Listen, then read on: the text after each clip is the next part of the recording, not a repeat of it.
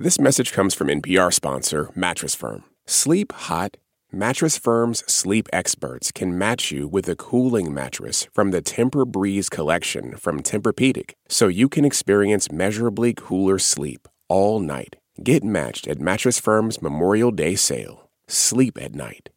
Come on, y'all, no Nazis, no KKK, no fascist USA.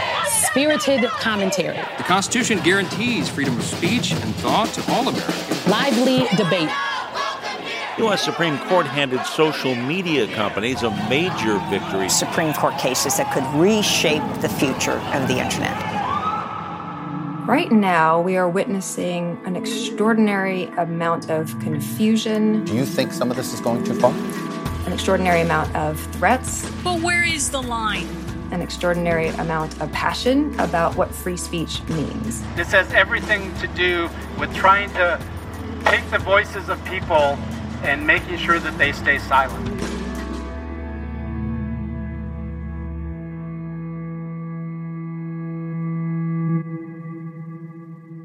There is such a big gap in some ways between what the average American understands the First Amendment to say and to protect and what the law actually says. And in addition to that, the law is actually extremely confusing and changing every minute. Mary Anne Franks is a law professor at the University of Miami's School of Law, and author of the book, The Cults of the Constitution, and a forthcoming book on the First Amendment called Fearless Speech. The bottom line is free speech affects everyone. It's obviously an incredibly important value for Americans. And so understanding what the stakes are, where we've been, where we're going is incredibly important for our democracy. I'm Ramtin Arablouei. I'm Rand Abdel Fattah. And you're listening to Throughline from NPR, where we go back in time to understand the present. The First Amendment is all around us. We've seen fights over banning books in schools and libraries. We've seen the media try to lie about telling the truth. And we've seen an online world that's been mostly free to do what it wants. So in this episode, we're talking with Mary Anne Franks about what the Founding Fathers were thinking when they created the First Amendment, and how those words written in the 18th century have been stretched and shaped to fit a world they never could have imagined. It's a story that travels through world wars and culture wars, through the highest courts and the Ku Klux Klan. Coming up, what exactly is free speech? And how has the answer to that question changed in the history of the U.S.? This is Dan Meyer from Vancouver, British Columbia. I love this show. Great job, guys. You're listening to Throughline on NPR. This message comes from NPR sponsor HBO. From executive producers Park Chan-wook and Robert Downey Jr., The Sympathizer is the new HBO original limited series based on the Pulitzer Prize-winning novel. On The Sympathizer podcast, host Philip Wynn joins the cast, crew, and author Viet Thanh Nguyen to discuss the making of this historic series. Stream new episodes of HBO's The Sympathizer Sundays exclusively on Max, and listen to The Sympathizer podcast wherever you listen to podcasts. This message comes from NPR sponsor Osea. Their Mega Moisture Duo features two of their clean, vegan bestsellers, Undaria Algae Body Oil and Undaria Collagen Body Lotion. Get 10% off your first order with code GLOW at OseaMalibu.com. Taylor Swift has dropped a new album. She is the biggest pop star in the world, and everything she does makes news. I gasped. I was like, oh my God, I've been there, and you can identify with it. For a breakdown of Taylor Swift and her new album, The Tortured Poets Department, listen to the Pop Culture Happy Hour podcast from NPR.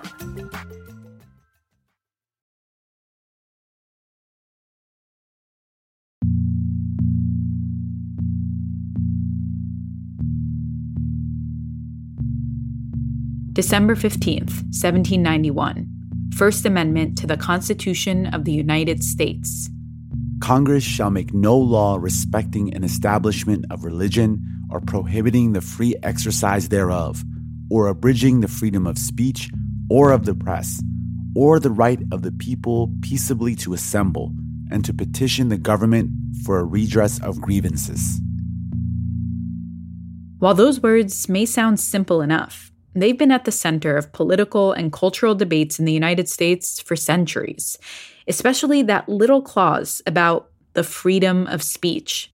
To understand the power and confusion behind those words, we sat down with University of Miami law professor Mary Ann Franks. We tend to use the shorthand sometimes and say, well, the First Amendment protects free speech. But if we look at the actual text of the First Amendment, it protects a bunch of things, namely 5 things. So it is about the freedom of religion. It's about freedom of the press. It's about the freedom of assembly. It's about the freedom to petition your government. And it's about the freedom of speech. Mm-hmm. So it does all of these things. And even when you just take apart any one of those, just take the free speech part, it's incredibly complicated. Mm-hmm. But what the text actually says is, Congress shall make no law abridging the freedom of speech. But if we just look at those words, that doesn't tell us much about what the modern First Amendment looks like. And so it's really hard to just look at the text and understand what it's assuring us of or what it's protecting. And like maybe the most fundamental thing that it doesn't help us answer is, what is speech? Exactly. And not just what is speech, but the amendment could have been written to say, Congress shall make no law that infringes upon speech, but they actually said the freedom of speech. The debate among many scholars is, well, when you say the freedom of speech, it seems to indicate something a bit more abstract, that the freedom of speech meant something very specific, perhaps, to the founders when they were thinking about freedom of conscience and the ability to discuss certain types of criticisms of the government together. So it's a little bit of a black box. We don't really know what they meant by this. So that tension between the need for free speech and the regulation of speech that can harm people or cause problems, right, can infringe on other people's liberty, et cetera. How does the internet complicate that tension, which just seems to, by your definition, always been around since the First Amendment was put into place? How does the internet age kind of change that dynamic? Well, right. So the history of the First Amendment, long before you get to the internet age, is already really complicated. Mm-hmm. The whole thing was controversial to start with, right? Because the Constitution was controversial to start with. And the Bill of Rights, which include the First Amendment, were this kind of compromise to get people who were really nervous about the Constitution and the centralized government to come on board, because it was meant to offer some reassurances about how we're not just going to repeat British monarchy. And so you have this package of rights, is 1791, that it gets ratified. And the First Amendment just happens to be the first, because the first 2 that were originally proposed don't get ratified. And 7 years later, 1798, Congress literally makes a law abridging the freedom of speech by passing what are known as the Alien and Sedition Acts that broadly prohibit the ability of Americans to criticize the government. So you have controversy from the very outset. So long before we get to how does the internet change things, we really have to acknowledge that there was never a moment where the First Amendment was clear to people, even to the people who wrote it, and what it actually meant. There was always that debate about, well, what about really harmful speech? What about speech that jeopardizes national security? What about speech that tries to criticize this really new fledgling government that we're trying to hold on to and establish a democracy around? Mm-hmm. What does that mean when you are talking about people who are writing up pamphlets and distributing them to each other or publishing in newspapers, all the way to, okay, now there's this medium where people can, with a push of a button, right, or not even just a click, right, they can say whatever's on their mind. They can say that to basically anyone. They don't have to tell anybody what their identity is. And they can speak to millions of people all at once. And that's something so far removed from the historical context or the reality of 1791 that it's almost like it's not even the same world. So it's really hard, not just trying to determine what the First Amendment meant in that time when these men were living, so much harder now to say so much has changed, especially the nature of communication. What could it possibly mean in this age?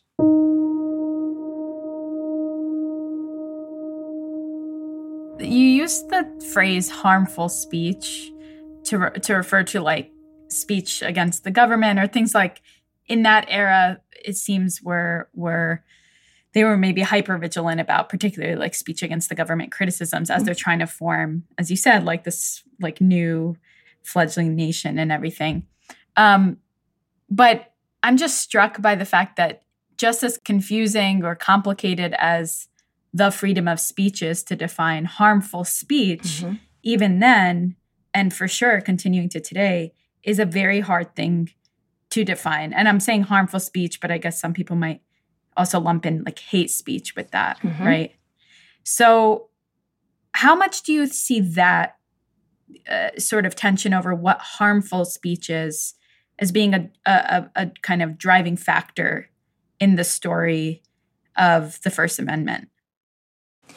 The question of what harm is and how we should count it, I think, is in some ways the story of the First Amendment. Because really what you see from this abstract protection for the freedom of speech immediately becomes a question of practical application. That is, okay, so we want to broadly protect people's ability to say things, but we also recognize that saying things can lead to people getting hurt. And it can lead to jeopardizing national security. It can lead to all kinds of public disorder. So throughout the history of the First Amendment, you see these battles over, okay, is this so harmful that we have to make an exclusion or an exception for the protections? Is this kind of speech so much like conduct that it shouldn't even be considered speech at all? Is another kind of debate. And whose harms do we actually care about? And that, especially in the modern age of, well, who are we counting? Because, you know, one thing that is clear at the moment of the founding and the ratification of the Constitution and the Bill of Rights is who's not being counted, right? So the Constitution is quite clear about how we're not counting vast amounts of society. That is, enslaved people don't have those rights. That the Bill of Rights is not for them. And even though it's not explicit in the Constitution or in the Bill of Rights, that also goes for women of all races, because women weren't considered to have the same status as men. Their interests were considered to be represented by their husbands or their fathers. And there was really no conception of, well, what would it mean for the freedom of speech to apply to everyone?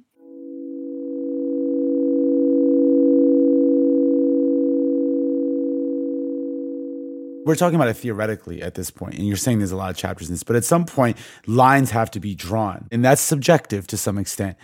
One interesting case that kind of came up for us was the Brandenburg case, like where that line is set. Can you talk about what happened in that case and what crosses that line of dangerous speech versus not dangerous speech? Yeah, Brandenburg is hugely important to modern-day First Amendment understandings of free speech. And to understand what Brandenburg does that's so interesting and different from what came before, we really have to look at some of the cases that preceded Brandenburg to see just where the break is.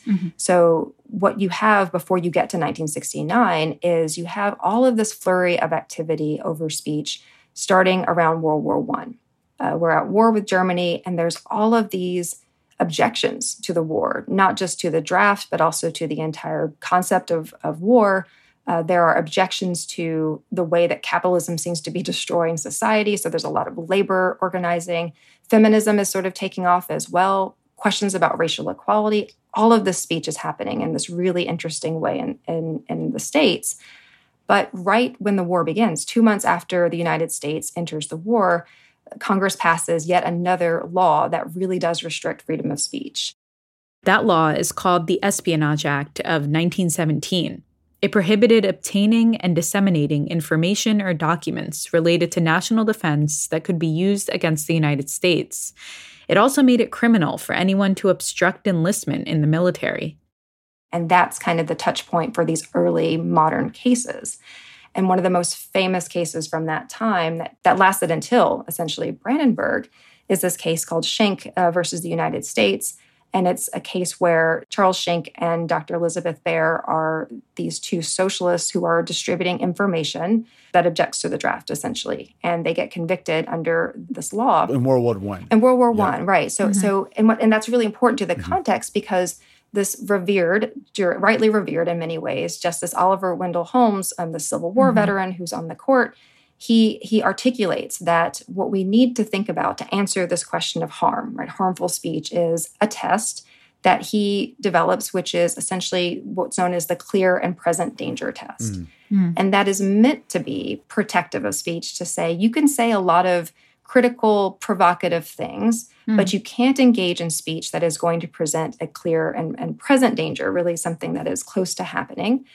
And what's really interesting about the Schenck case is that what Holmes is really saying is that this distribution of these flyers that object to the draft under normal circumstances would be protected by the First Amendment, but they're not going to be protected at this moment because we are at war. And it's in this case that Holmes gives us this really famous metaphor, which I think at the time really wasn't a metaphor, about falsely shouting fire in a crowded theater, because people actually did die in stampedes and buildings at the time. So we have that perception for some time. Clear and present danger, we can convict people and put them in jail for objecting to the draft. But the way that the path really develops after Schenck and this clear and present danger test is one that really comes to light in a case in 1927 against a woman named Anita Whitney. And this is important to Brandenburg because Brandenburg is the case that overturns Whitney.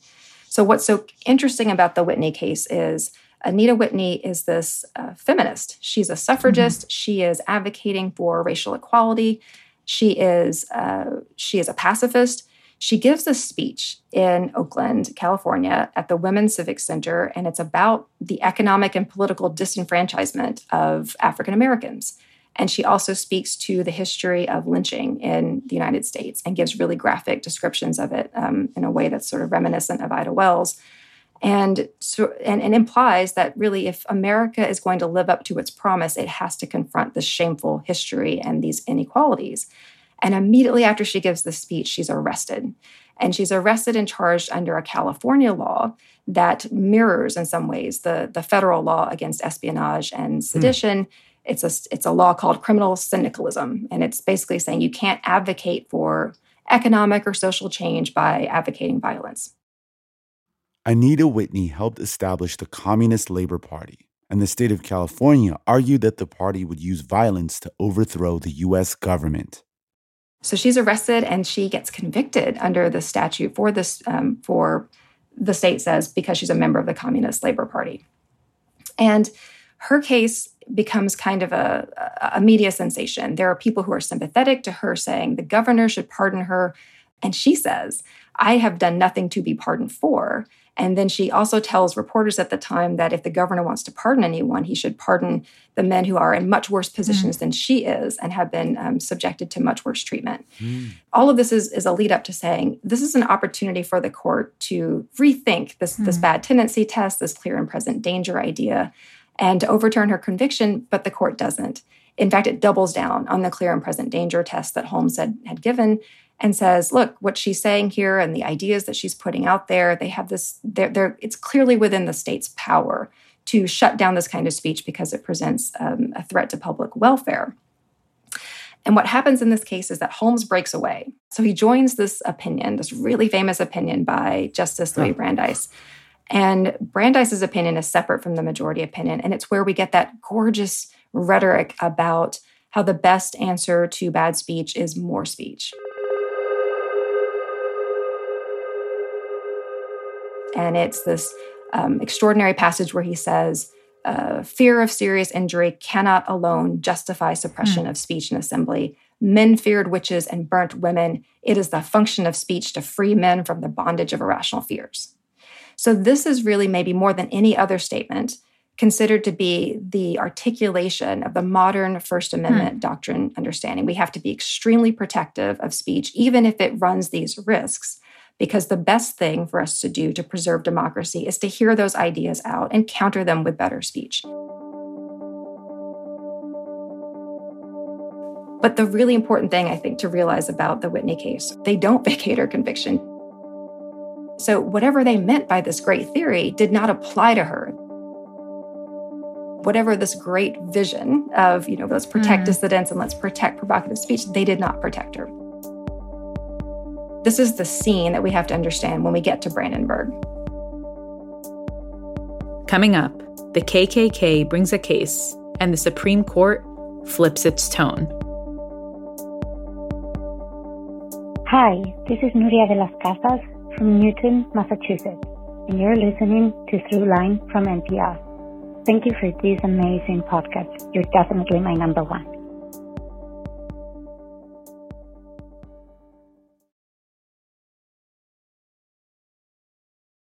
This message comes from NPR sponsor Bluehost. Try Bluehost Cloud, the hosting plan made for WordPress creators by WordPress experts. With 100% uptime, fast load times, and 24/7 support, your sites can handle high traffic spikes. Visit Bluehost.com. This message comes from NPR sponsor Squarespace. Measure your end-to-end online performance with powerful website and seller analytics. Get insights on top traffic sources, understand how your reach is growing, and more. Use code NPR to save 10% off your first purchase of a website or domain. Hello, I'm Johnny O. Hanson Jr. Join me each week on In Black America as we profile current and historically significant figures whose stories help illuminate life in Black America. You don't want to miss the conversation. KUT Radio and In Black America are members of the NPR network. Thanks for listening to In Black America. Just a reminder that we've started something new for our Throughline Plus subscribers. Last week, we released our first bonus episode with Rund and I talking about how Throughline got started.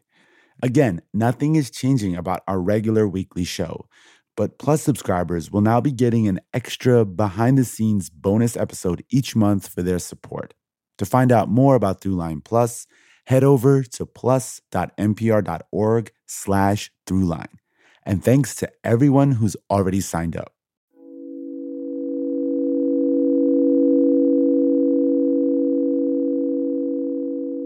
When the Supreme Court upheld the conviction in 1927 of Anita Whitney for helping to organize the Communist Labor Party, it set a precedent that would remain in place for decades. States, the court said, could punish people who use speech that tends to incite crime, disturb the public peace, or threaten to overthrow the government by unlawful means. It wouldn't be until the 1960s that a case overturned Whitney. It was a case that established a new test, a test that we still use today to determine when speech has gone too far. It's the case Brandenburg versus Ohio. We pick up the conversation with University of Miami School of Law professor Marianne Franks. Clarence Brandenburg is a KKK leader. He is a KKK leader who calls up a reporter and says, you should come cover this rally that I'm going to be speaking at, and you should bring a cameraman, and you should film everything that happens at this rally. Mm-hmm. And at this rally, he's in full Klan regalia, speaking to all of these other hooded individuals, and says, if the white race continues to be oppressed by the president and Congress and the Supreme Court, we may have to take, and he calls it revengeance. Mm. And during that rally, they then burn a cross, and they're carrying weapons. They're using anti-Black, anti-Semitic slurs. It's pretty clear that it's meant to be threatening and intimidating. And the broadcast of the speech is not just played on local news, but it makes national news, so everybody really has the chance to hear it. He's convicted for the speech under the Ohio statute, and it goes up to the Supreme Court, and you get the opposite result. That is, his conviction is overturned because the court says, oh, we were wrong in Whitney. So what they give you in the Brandenburg case is a different test. No more clear and present danger, definitely no bad tendency. Now we have a test of imminent lawless action. Yeah. And this is a really speech protective test, at least in one sense. It says you can't prohibit people's speech unless the speaker intended really to incite imminent lawless action. That is, pretty much has to happen immediately, and it has to be really likely that that lawlessness is going to happen. So it's a really, really narrow view of what you're allowed to prohibit under the First Amendment.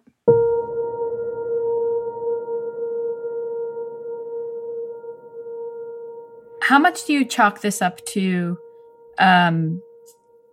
what's going on in the country in each of these moments? You know, one happening, I guess soon around the World War I era, right? And another happening at the tail end of the Civil Rights era. How much is it relating to what's going on in society more broadly at those times, in your opinion? And how much is it relating to also like who's actually making up the court at each of those moments? I think both of those things are very important to the way these cases come out. So you've got this interwar period in 1927 where people are just nervous about communists, right? They're nervous about the kind of social upheaval. They're nervous about change. And then by the time you get to the 1960s, you're at another point of upheaval but it's going in the opposite direction, at least according to the speaker who's now at issue, who is trying to attack other people. And the court, says that it has a principled reason for doing so, but one kind of blunt way of looking at what happened here is that, well, the court says no to feminism and racial equality and says yes to the KKK. And that has to be partly due to what they're perceiving the value of the speech to be and perceiving the identification of the speakers and how much it matters and what the impact of the speech, how much of it matters. The KKK rally is at the heart of the Brandenburg test, which essentially protects speech unless it's likely to incite people to engage in imminent lawless action. And that's still the test we use today. When we think about what the Brandenburg test has done for free speech or the understanding of free speech, that it's not just the cases that actually come up. Because if you look at the history of the cases that go before the court that are trying to figure out what the First Amendment means and what its boundaries are, there are cases that come out in favor of radical speakers who are not trying to endanger other people, but are in fact arguing for the opposite. So you do get good rulings that protect civil rights activists, and you do get rulings that are protecting, in some cases, people who are advocating for workers' rights. You get some of that. But what you also get in the 70s, the 80s, and 90s, so as we're moving towards the internet age, increasingly what you get is more and more First Amendment protections being given to corporations, to really powerful industries. So the big cases that come out are also benefiting pornographers and the tobacco industry. And they're all making claims about free speech to say, look, our speech might be harmful, it might be offensive, it might be causing public disorder, but it's really important for that reason. And you have to accept those as the necessary costs of free speech. So what is the effect of violent misogynist speech on women? What is the effect of violent racist rhetoric on the people, on Jews and Black individuals who are usually the targets of those kinds of screeds, the KKK, the neo-Nazis, those kinds of speech acts that are getting protected in such a prominent way by these court cases? What does it mean in terms of who feels comfortable to speak? Because once again, if the court is reinforcing this idea that when you're a neo-Nazi who's making these anti-Semitic slurs, not only should you not be punished, but you, in fact, are a free speech hero of a sort, that doesn't just have legal power, that has social power, that is galvanizing, that is sort of saying to these groups, you are included and you should proceed with the speech as opposed to marginalize the speech. I could also see a world in which you read it as, yeah, that's protecting arguably potentially harmful speech, but it's also a protection for people on the left who maybe would have been silenced, like Whitney in the past. And so that's where I feel this getting complicated, because in a way, isn't it good? Isn't that ruling good to open up the boundaries of what the government is allowed to kind of regulate in terms of speech? It is extremely complicated. And this is why the politics around First Amendment doctrine are so incredibly confusing in a way, because for long periods of history, the modern First Amendment has been very much identified with leftist progressive causes. The civil libertarian movement, the ACLU and others, they're broadly considered to be on the kind of progressive side, and that they're pushing for more rights as opposed to trying to roll back.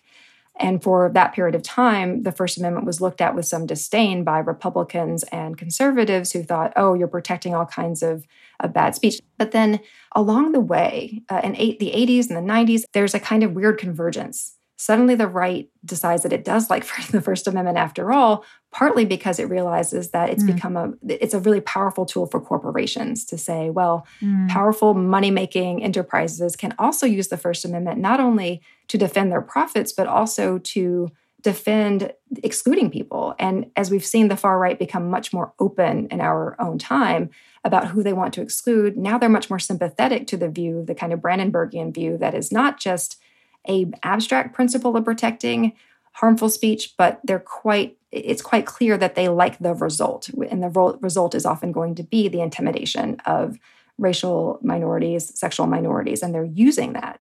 And that makes a lot of progressives uncomfortable, but it also brings most of them to say, well, that is just sort of how we have to roll, that if you want to protect civil rights activists, you also have to protect the KKK.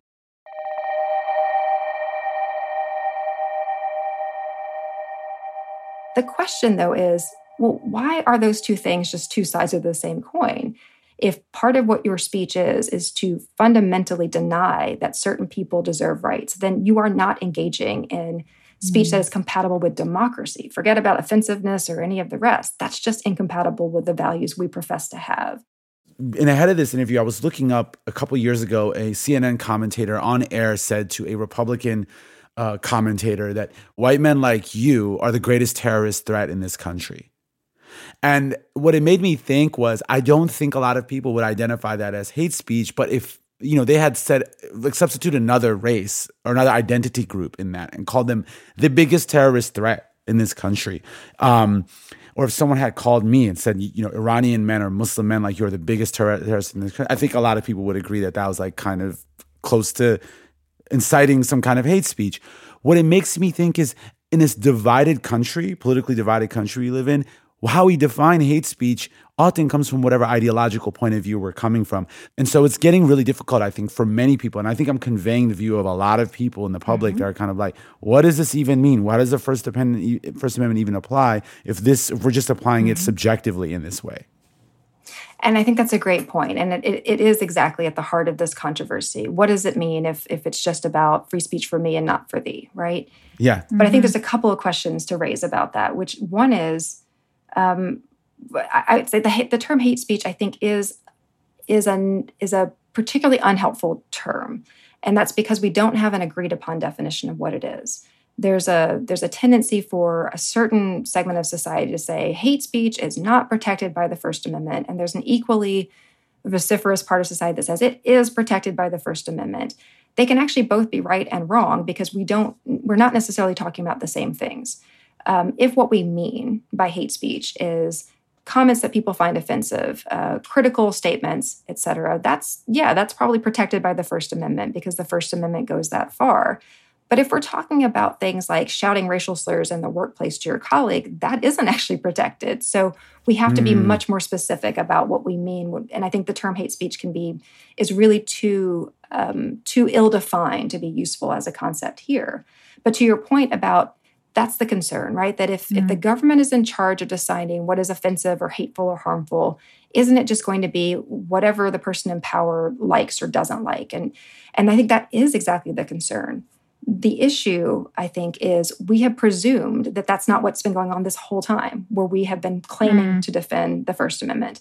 So we've been saying we defend the First Amendment, but who goes to jail? Anita Whitney goes to jail. Who doesn't go to jail? The KKK leader does not go to jail. We have this vision sometimes, or this view that the Supreme Court has protected most speech. But think about all the things that they say are not actually protected.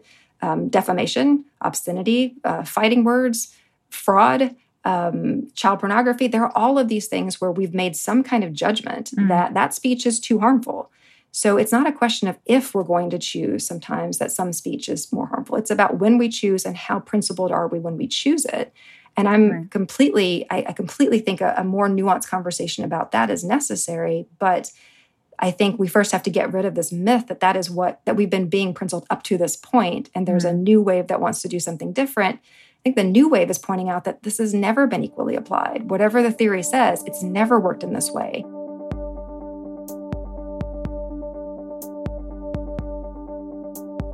Coming up, everything changes when speech becomes digital and anyone can reach a global audience with the click of a button.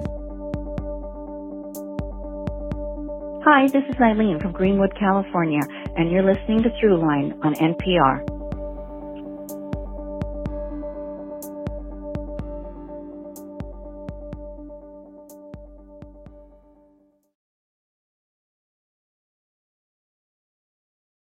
This message comes from NPR sponsor Made in Cookware. Did you know that many popular dishes in Tom Colicchio's craft restaurant are made in Cookware? Made In supplies chefs with high-end cookware because Made In makes exactly what demanding chefs look for. When you level up your cooking, remember what great dishes on menus worldwide have in common. They're made in. Save up to 25% this Memorial Day from the 18th until the 27th. Visit madeincookware.com. That's MADEIN cookware.com. There's no doubt that technology and social media online have changed the conversation about the First Amendment and free speech. The rules that apply for legacy media, like television, newspapers, radio, or even podcasts like ours, those rules don't apply to other media companies like Twitter and Facebook. And that's where things get messy. To get a better sense of what the internet has meant to the First Amendment, we need to look back at another case from the 1960s that's played a major role in defining which lines the media can and cannot cross. The case is the New York Times versus Sullivan. We pick up the conversation with University of Miami Law School professor Marianne Franks.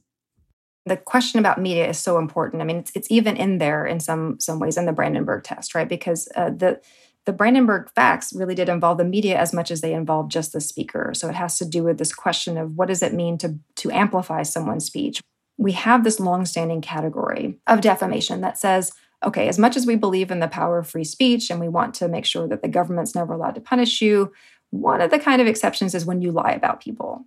In this case, the New York Times was not the speaker in the strict sense. It wasn't the New York Times or one of its reporters, but instead it was an ad. It was a paid ad by civil rights activists who got some facts wrong about the way that police had responded to a protest.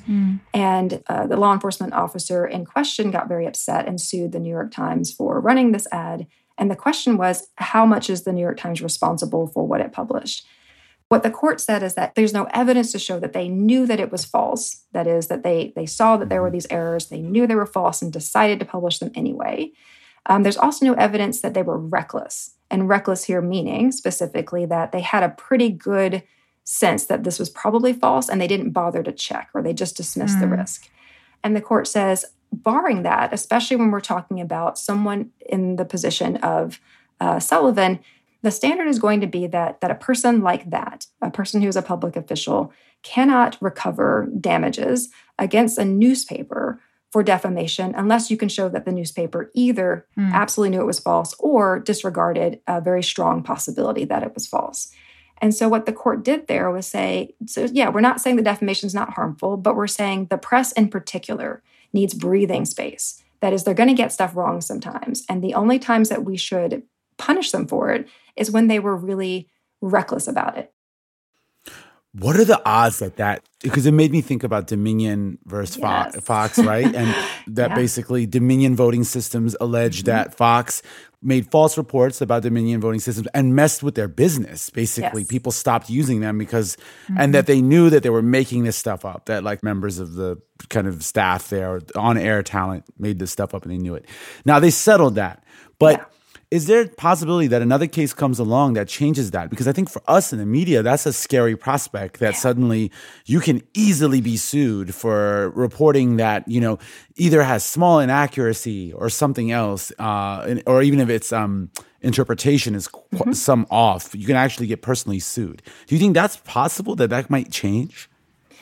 You could have relied, I think, in even 5 or 10 years ago on certain things not shifting dramatically, right? That the Supreme Court is supposed to be bound by this practice of basically respecting precedent so that you don't make dramatic shifts back and forth unless you have a really, really good reason. But there are some members of the current Supreme Court that have openly expressed their hostility to this principle and think that it should be easier to sue the media for saying negative things or making somewhat small errors. It's really hard to clear the bar of reckless disregard, the malice standard from New York Times. But if ever a news outlet did it, it was Fox News, because all of this evidence came out to show, unlike in the New York Times case, that they knew the people they were about to put on air were going to lie. Their own fact checkers had said, this is a lie. And they didn't do what they said, which is, oh, we're just reporting on the controversy. No, they had people come on and talk about it like it was fact.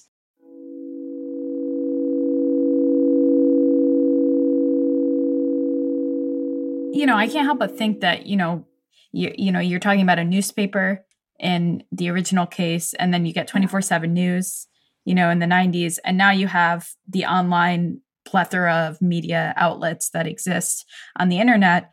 how do you see the evolution of the technology and the way that we interact with information and with different forms of speech evolving in this kind of most recent era that we now live in?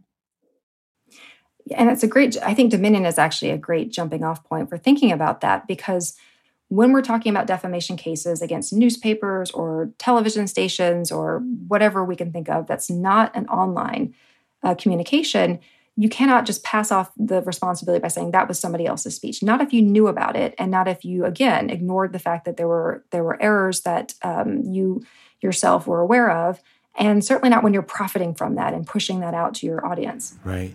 What is so incredibly disturbing about the way that things are playing out on the online context is that none of those rules apply. The defense that gets laughed out of court in Fox is actually the defense that regularly the tech industry is able to use to stay out of court altogether. So because of this law known as Section 230 that was passed in 1996 as a way to try to keep the internet free of regulation so that it could flourish, that law has been interpreted to effectively create a shield on top of all the First Amendment protections that are out there, a shield for these companies uniquely. So social media versus non-social media to do whatever it wants. That is, you can boost all the bad speech you want. You can promote lies. You can spread disinformation. You can get people killed. And your defense is, you can't even bring me into court because of the statute called Section 230. And one of the questions that I really hope Americans are asking themselves in the wake of the Dominion case is, why are the rules different for Facebook and for Twitter than they are for Fox when Fox acts as a regular legacy media outlet? Because they are different. And is it good for free speech that they're getting so much more of a pass and have essentially no incentive to be worried about the harm that they might cause or amplify? Is that a good situation for free speech, especially when newspapers have to answer these kinds of questions, when cable companies have to answer these questions, book publishers have to answer these questions? Why does the social media industry get a pass?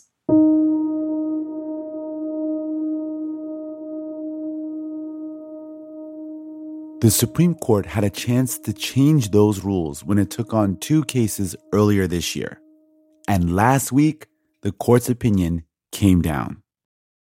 The two cases were Taamneh against Twitter and Gonzalez against Google. And these were two cases that had very similar facts.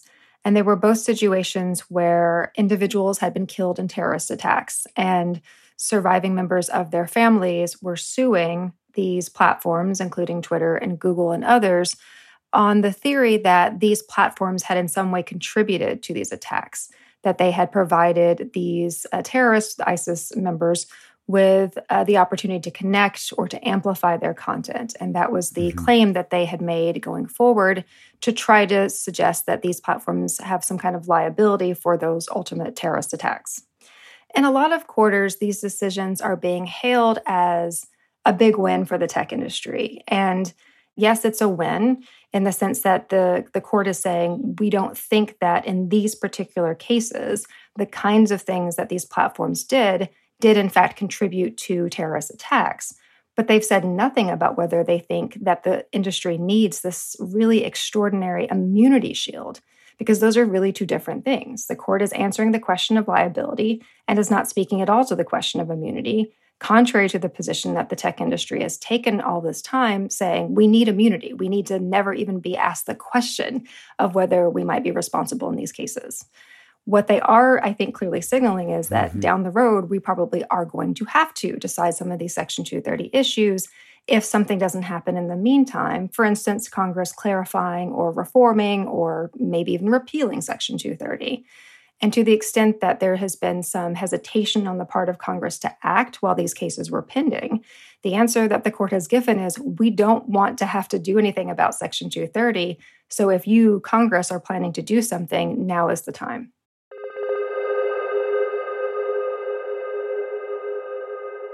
These were two big cases pending before the Supreme Court. But there are other cases that Marianne Franks says she's keeping an eye on that can also define the future of the First Amendment.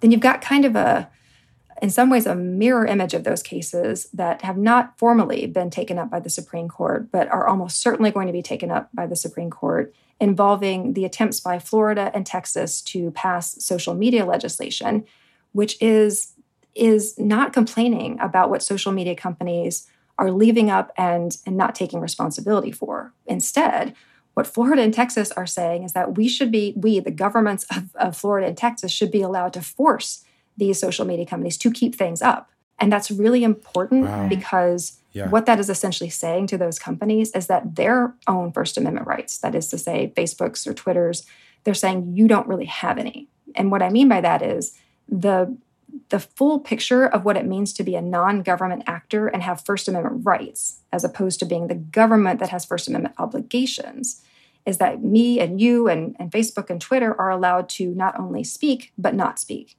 We're allowed to share information and not share information. We're allowed to make those decisions. And what Florida and Texas are trying to do is to say, single out those social media platforms and say, no, we don't think that those are First Amendment rights. We think that we, the government, should be allowed to tell you what you have to keep up.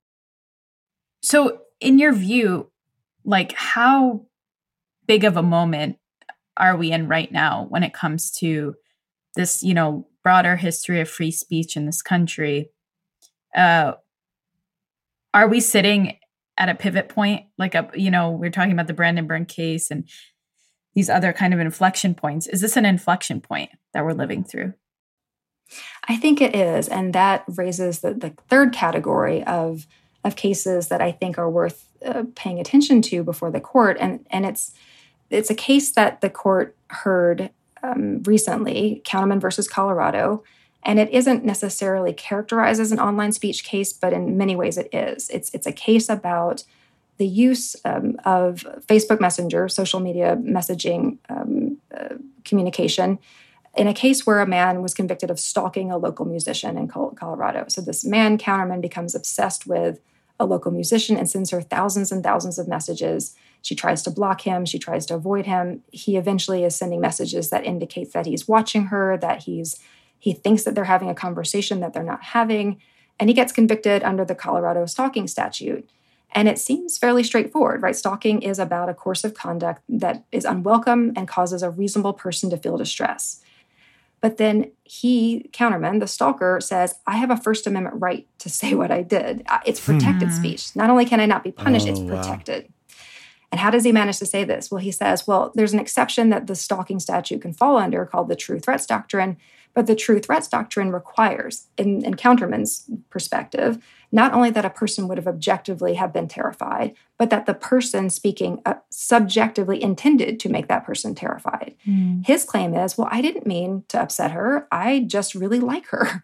And so he's offering this new principle of saying, until you can show that I meant to cause her harm, then it's the difference between protected free speech and stalking is what I say it is, I, the stalker.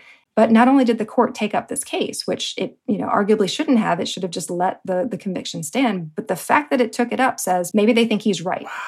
If we had some optimism that maybe they would be smart about this case or nuanced about this case, all of that was kind of blown away by the oral arguments that took place, where the Chief Justice reads out some of the text messages that the woman in question received and jokes about them. Says essentially, I can't say that I haven't said things like this myself. And so the tenor of the oral arguments, and we don't know how the decision is going to come down, but the tenor of the arguments was, this is online speech. He's sending stuff through Facebook Messenger, and take one of these lines like something about coffee, or you should get offline. That's just good old fun.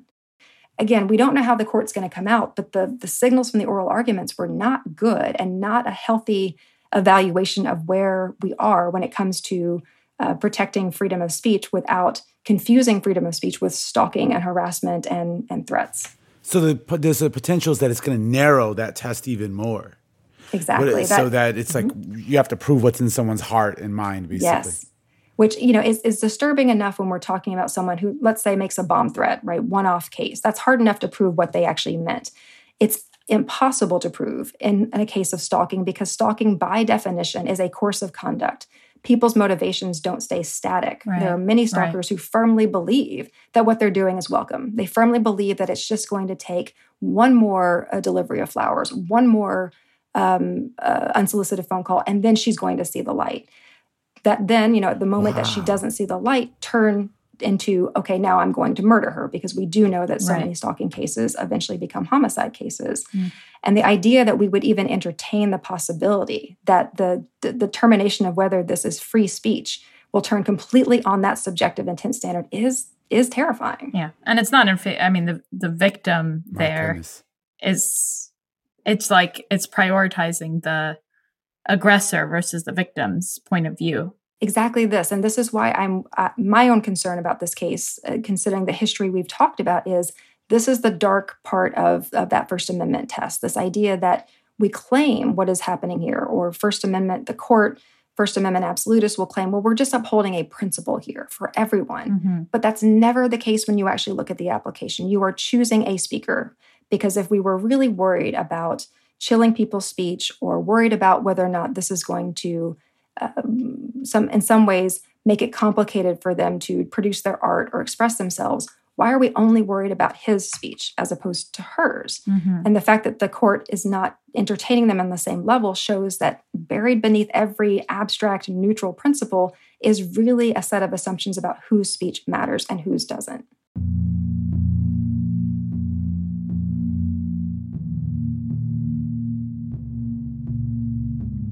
That was Mary Ann Franks, professor at the University of Miami School of Law. She's got a new book coming out in 2024 called Fearless Speech. That's it for this week's show. I'm Rand Abdelfattah. I'm Ramteen Arablouei, and you've been listening to Throughline from NPR. This episode was produced by me. And me, and Lawrence Wu, Julie Kane, Anya Steinberg, Yolanda Sangweni, Casey Miner, Christina Kim, Devin Katayama. Fact-checking for this episode was done by Kevin Vogel. Also thanks to Johannes Sturgi and Anya Grunman. This episode was mixed by Maggie Luthar. Music for this episode was composed by Ramteen and his band Drop Electric, which includes Anya Mizani, Naveed Marvi, Sho Fujiwara. And as always, if you have an idea or like something you heard on the show, please write us at throughline@npr.org. Thanks for listening.